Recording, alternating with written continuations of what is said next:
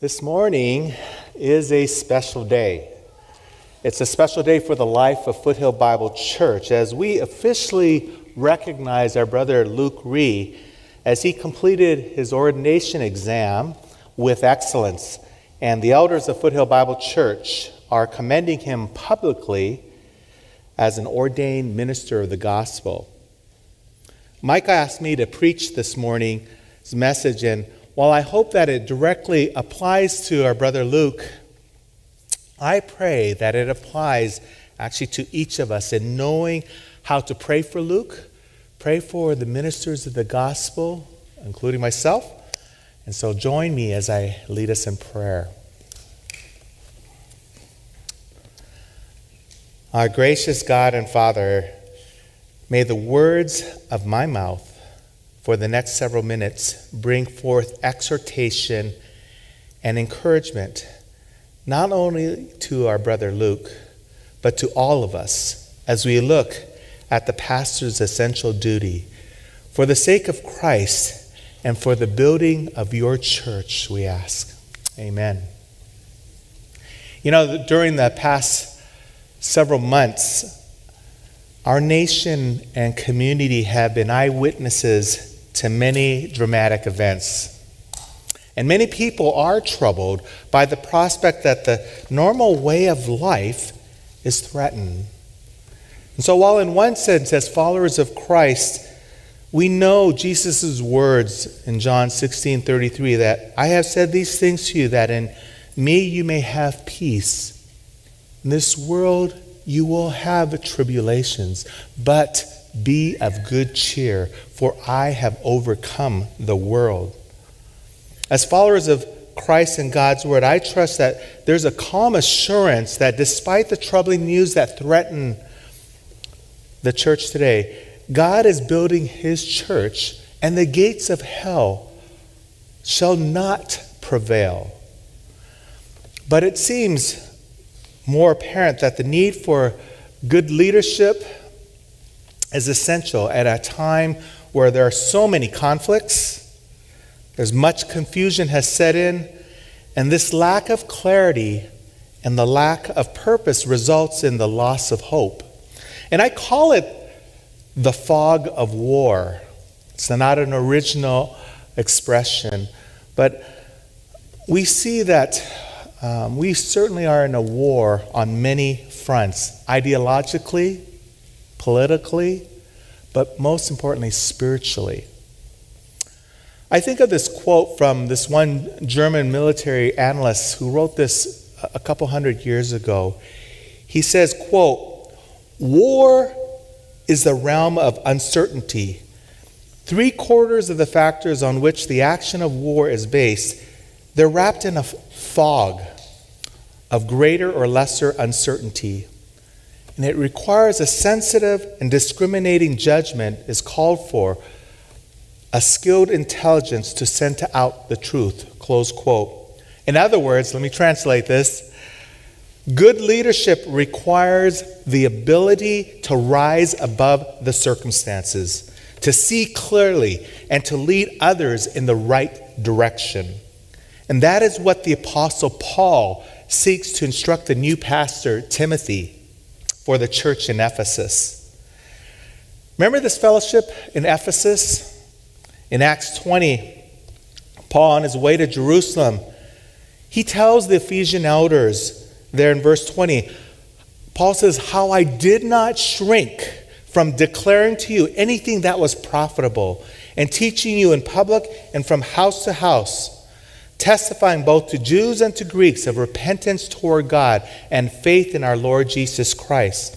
He goes on to verse 27 and says, "For I did not shrink from declaring to you the whole counsel of God.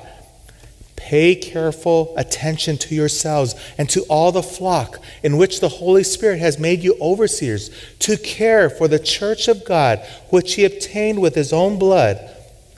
I know that in my departure, fierce wolves will come in among you, not sparing the flock.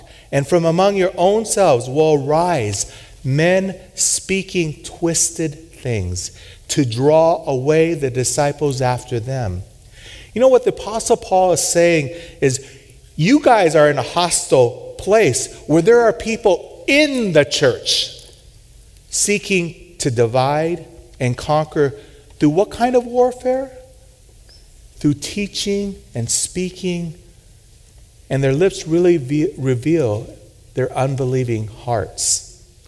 So fast forward, and we see the Apostle Paul writes to Timothy, providing instructions about pastoral leadership. And Paul concludes with these last two verses in 1 Timothy chapter 6.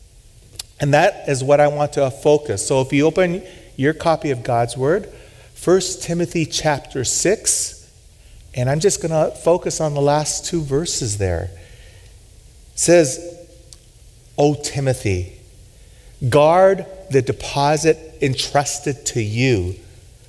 Avoid the irreverent babble and contradictions of what is falsely called knowledge. For by professing it, some have swerved from the faith. Grace be with you.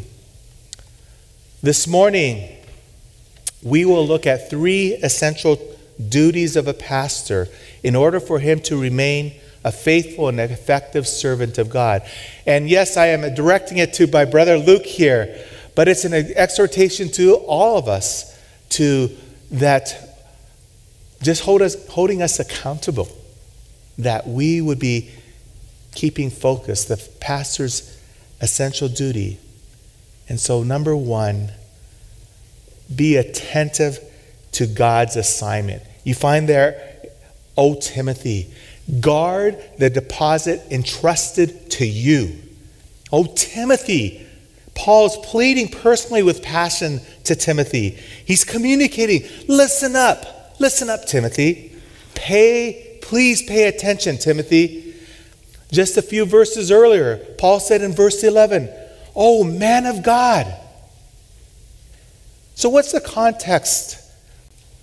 Paul has warned Timothy several times already since he was installed to be the pastor at Ephesus. Ephesus, that cosmopolitan and immoral city, much kind of like LA, that was famous for the temple of Artemis or Diana, and it was filled with many temple prostitutes. We have another version, but I won't go there. In this first letter to Timothy, Paul gave him specific instructions on various issues related to caring for a church. In the first chapter, Paul gives instructions about false doctrine.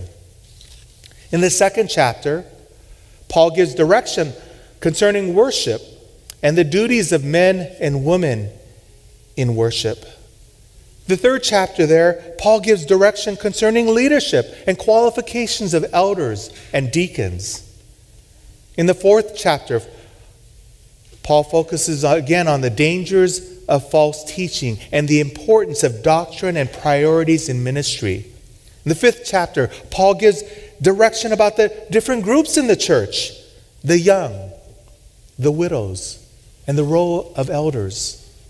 In the sixth chapter, Paul instructs Timothy about his pastoral duties and the importance of godly contentment. So what does it mean? What does it mean to guard the deposit? Paul uses the word guard, elasso, to keep it, to guard closely. What? The deposit. The Greek word parateke, just this entrustment. It literally means to hand over for safekeeping. You've been entrusted with this. Keep it safe there. It means you are to uphold what has been given to you, not your own ideas or your opinions. You received a gift, an entrustment by which you are to defend. You learned because someone deposited it to you. This was not a private revelation, but a public tradition that has been handed to you. You are not giving new revelation, but God's special revelation. You are a follower of Christ, not an original author or a leader of new truth. You've been entrusted with this treasure. Guard it. Paul already told Timothy there in chapter 1, verse 3 to 4, as I urged you when I was going to Macedonia, remain at Ephesus so that you may charge certain persons not to teach any different doctrine, nor to devote themselves to myths and endless genealogies, which promote speculations rather than the stewardship from God that is by faith. Paul has already given his orders to Timothy a little bit later there in verse 18 of chapter 1. This charge I entrust to you, Timothy, my child, in accordance with the prophecies previously made about you, that by them you may wage the good warfare, holding faith in a good conscience. By rejecting this, some have made a shipwreck of their faith, among whom are Hymenaeus and Alexander, whom I've handed over to Satan, that they may learn not to blaspheme. Timothy, guard against the teachings that oppose or undermine or lead people away from the gospel. Why?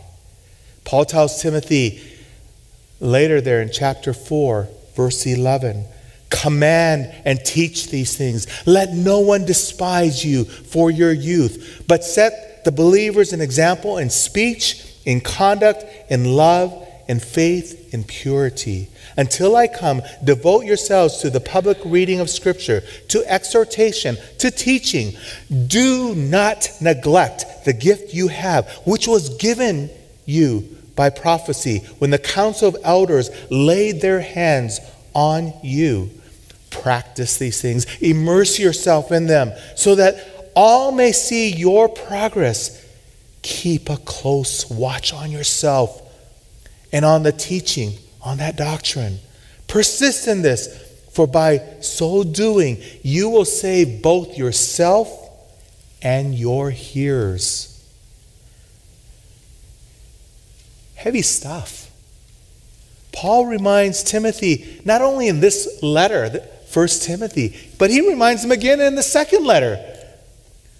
Paul writes in 2 Timothy 1, verse 12, but I am not ashamed, for I know whom I believe. I am convinced that God is able to guard until that day that which has been entrusted to me.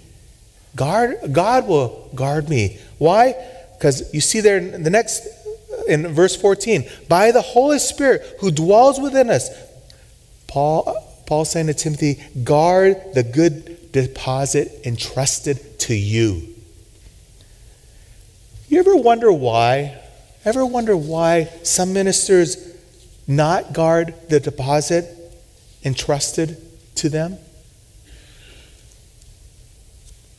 You know, the lack of attention and care, the lack of training perhaps, the lack of proclaiming means that you buried that treasure, the Word of God, rather than invest this life-giving treasure to the next generation.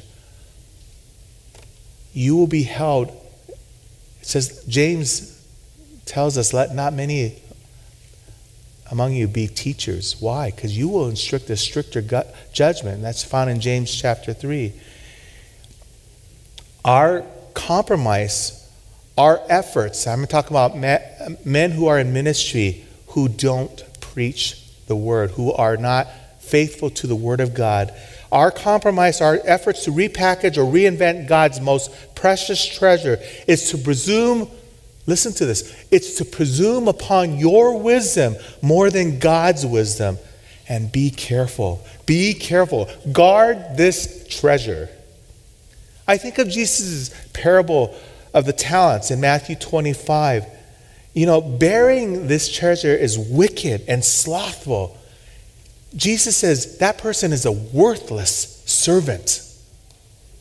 Paul's exhortation to another pastor in Titus, he writes there in Titus 1:9, an elder a teacher, a pastor, he must hold firm to the trustworthy word as taught, so that he may be able to give instruction in sound doctrine, and also to rebuke those who contradict it. Be reminded that this deposit, this treasure, this gospel it's God's message. It's the only message that needs to be declared and proclaimed. But the world thinks it's foolish. It's, oh man, that's so old. It's irrelevant.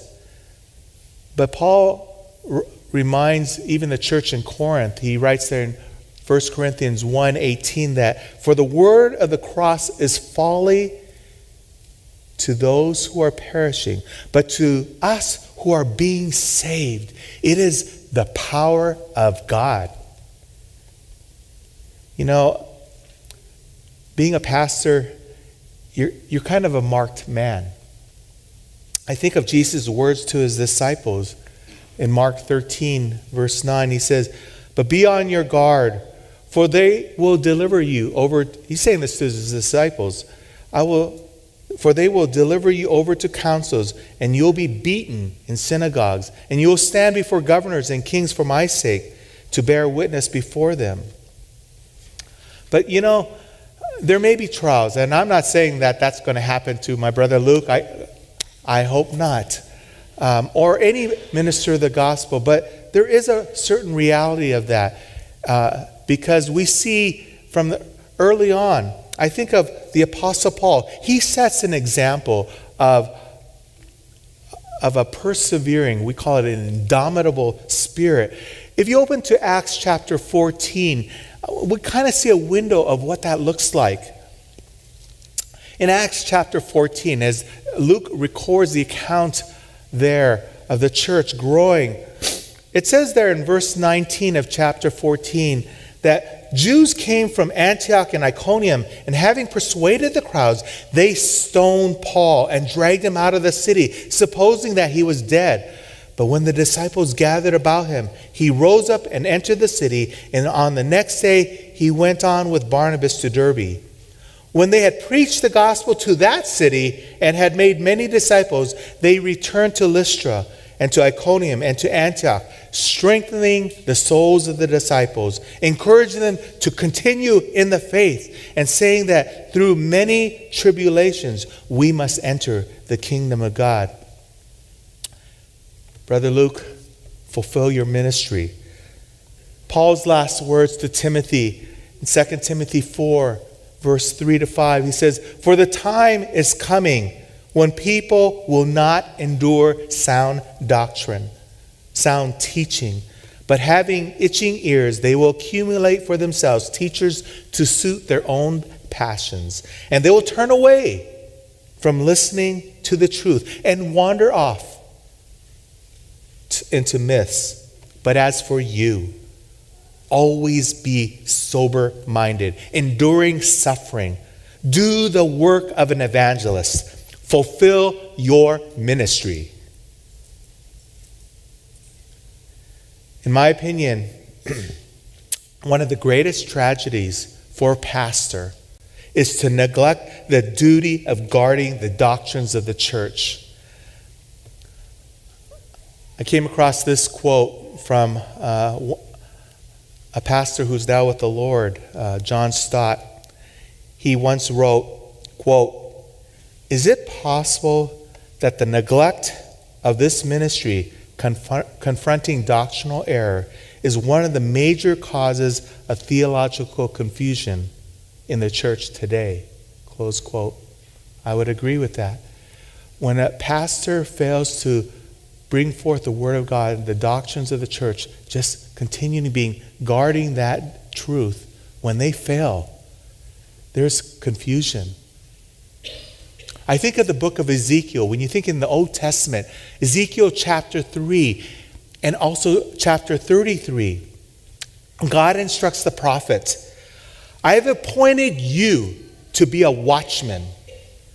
A watchman is like a pastor or shepherd. He is to watch over in order to warn the people of incoming danger.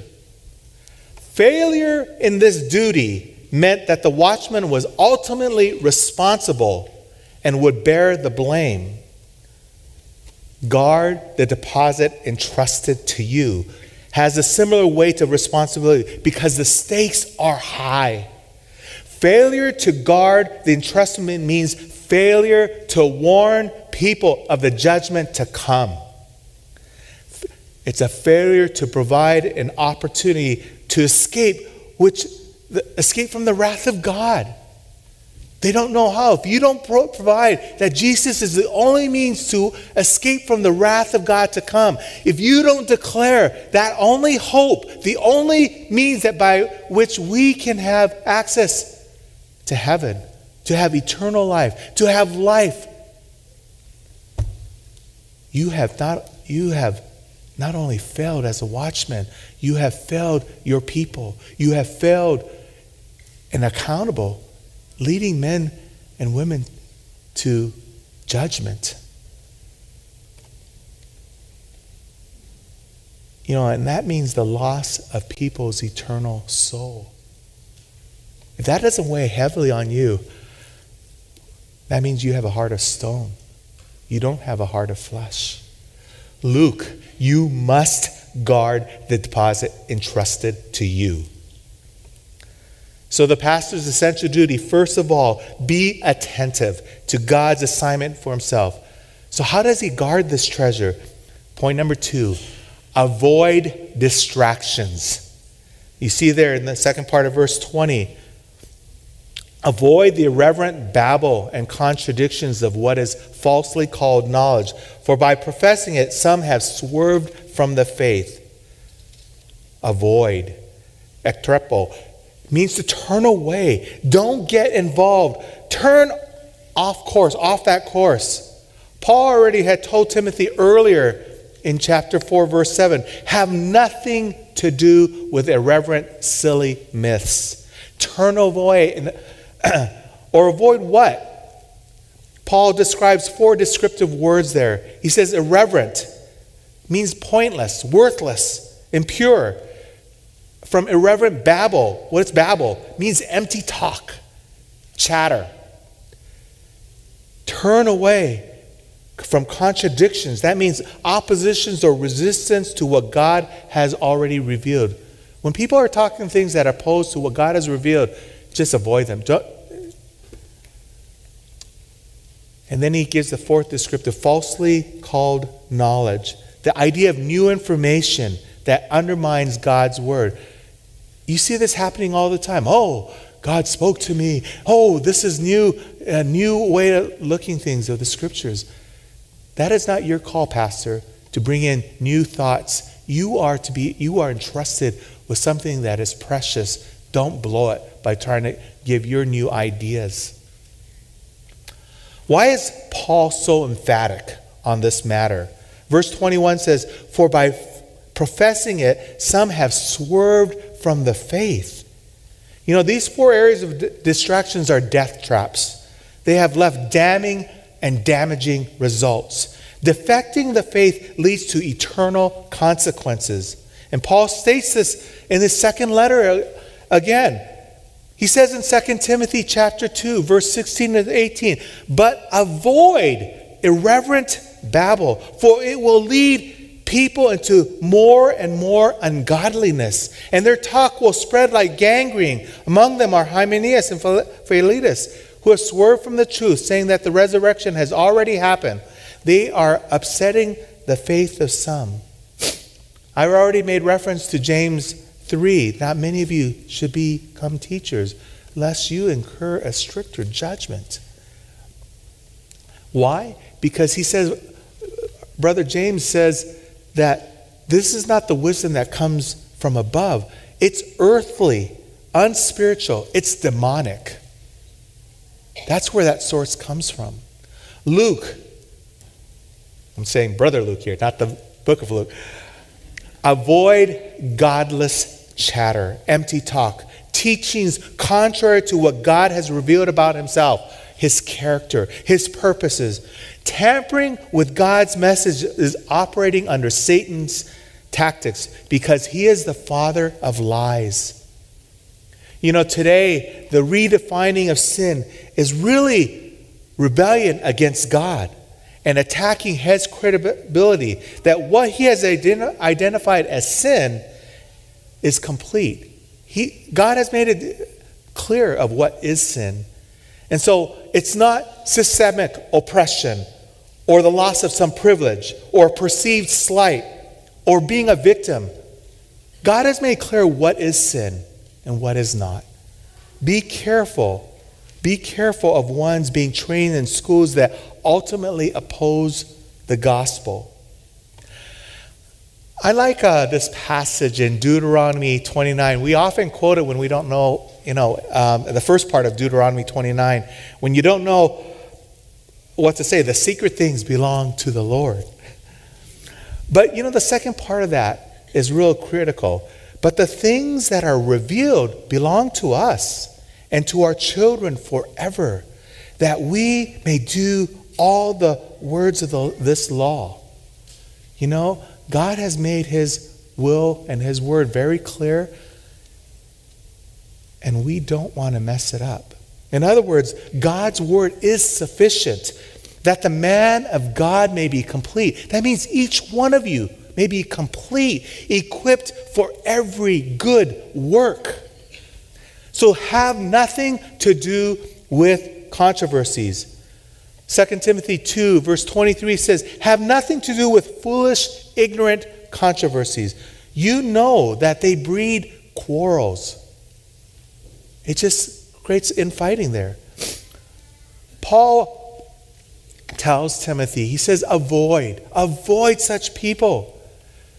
He tells us again in 2 Timothy chapter 3 verse 1, but understand this, that in the last days there will be times of difficulty, for people will be lovers of self, lovers of money, proud, arrogant, abusive, disobedient to their parents, ungrateful, unholy, heartless, unappeasable, slanderous, without self-control, brutal, not loving good, treacherous, reckless, swollen with conceit, lovers of pleasure rather than lovers of God, having the appearance of godliness but denying its power. Avoid such people. Paul instructs another pastor,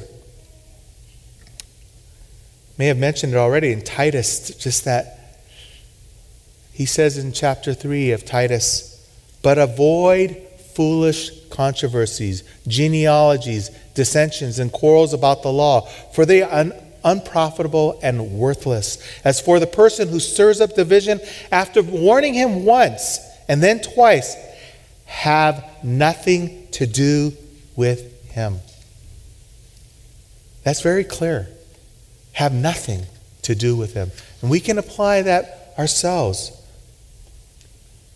I like what one pastor a few hundred years ago, again, Charles Spurgeon, said, quote, the Bible is not a compilation of clever allegories or instructive poetic traditions. It teaches literal facts and reveals tremendous realities. Let your full persuasion of this truth be manifest to all who attend your ministry. Close quote. I think of the wisdom of Proverbs. Solomon says, answer not a fool. This is found in Proverbs 26. Answer not a fool according to his folly, lest you be like him. Answer a fool according to his folly, lest he be wise in his own eyes. God's revelation is to be declared, not debated. Preach the gospel and not engage in public debate. Proclaim Christ. Recognize that these days are times of departure and defection. Again, Paul tells Timothy in 1 Timothy 4 there that the Spirit expressly says that in later times some will. It's so sad. And you already know this. The coronavirus just reveals people's priorities too. Some will depart from the faith by devoting themselves to deceitful spirits and teachings of demons, through the insincerity of liars whose consciences are seared. Paul warns later in chapter 6 to Timothy, if anyone teaches a different doctrine and does not agree with the sound words of our Lord Jesus Christ and the teaching that accords with godliness, he is what? He is puffed up with conceit and understands what? Nothing. He has an unhealthy craving for controversy and for quarrels about words, which produces envy, dissension, slander, evil suspicions, and constant friction among people who are depraved in mind and deprived of the truth. Again, the pastor's essential duty: be attentive to God's assignment. Second, avoid distractions. Third, always acknowledge it is all of God's grace. Grace be with you. That simple phrase, you see that written by Paul several times. Grace be with you. Grace be with you acknowledges the following. It was grace. Listen, all of you listen to this. It was grace that caused you to believe. It was grace to be born again to a living hope, to be his child, to understand the spiritual things of God, to receive the Holy Spirit, to be justified by faith, to be part of God's body, the church, to be assured that nothing can separate us from the love of God, to be chosen before the foundation of the world, to be heirs of eternal life. That's all of God's grace. Don't ever lose sight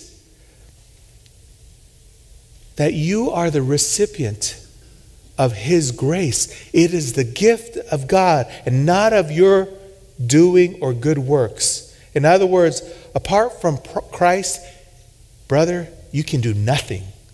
And neither can I, neither can you, apart from Christ.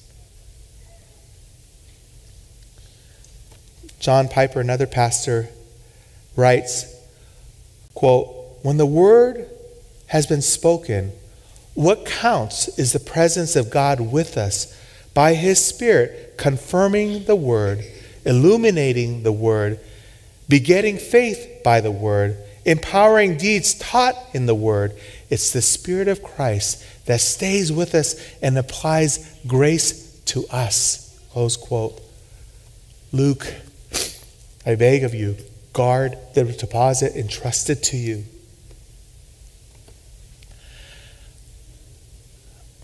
I think of this time in India, when we were serving in India during our ministry time there. One of the most powerful living examples for me was a missionary couple from Japan. What was unique about this couple is that the wife was Korean and the husband was Japanese. She heard the gospel in Korea and became a missionary to the Japanese people. She married a Japanese man who was a former karate champion, and they were sent out by a local church in Japan to bring forth the gospel to Indian nationals. You know what's amazing about this story is that Japan was a wicked oppressor of the Korean peoples for many decades. But the grace of God prevailed since the gospel was preached. And many Koreans responded to the gospel and were followers of Christ. And these Korean brothers and sisters, what they did intentionally and sacrificially, they served among their enemies, the Japanese, and oppressors. The Japanese were brutal. They were wicked. But these new believers, followers of Christ, they didn't wallow in their previous pain, but they saw the sovereignty of God and the power of the gospel. And they went to Japan to proclaim Christ. And this couple was then sent to India. And that was unprecedented. It floored me to meet this couple. And here's a former karate champion, national champion, and they're serving in the slums near this railway station, first learning the language. And I just saw the power of God through the gospel.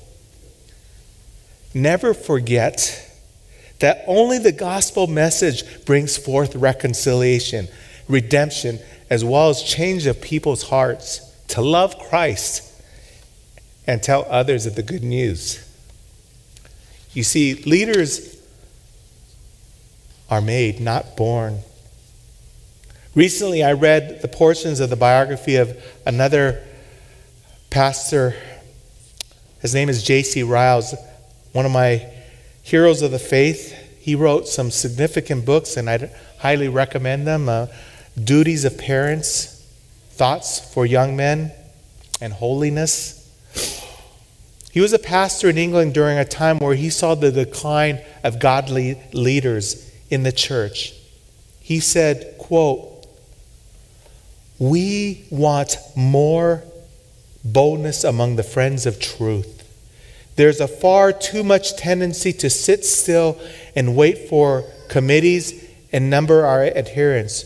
We want more men who are not afraid to stand alone. It is truth, not numbers, which shall always in the end prevail. We have the truth, and we need not be ashamed to say so. The judgment day will prove who is right, and to that day we boldly appeal." Close quote. Brother Luke, preach Christ. May it be said of you. And Luke, when he came to you, brothers, did not come proclaiming to you the testimony of God with lofty speech or wisdom. For Luke decided to know nothing among you except Jesus Christ and him crucified. And Luke was with the people in weakness and in fear and much trembling. And his speech and his message were not in plausible words of wisdom, but in demonstration of the Spirit and of power, so that your faith might not rest in the wisdom of men, but in the power of God. May God help you. May God enable you to be one who stands faithful to the end.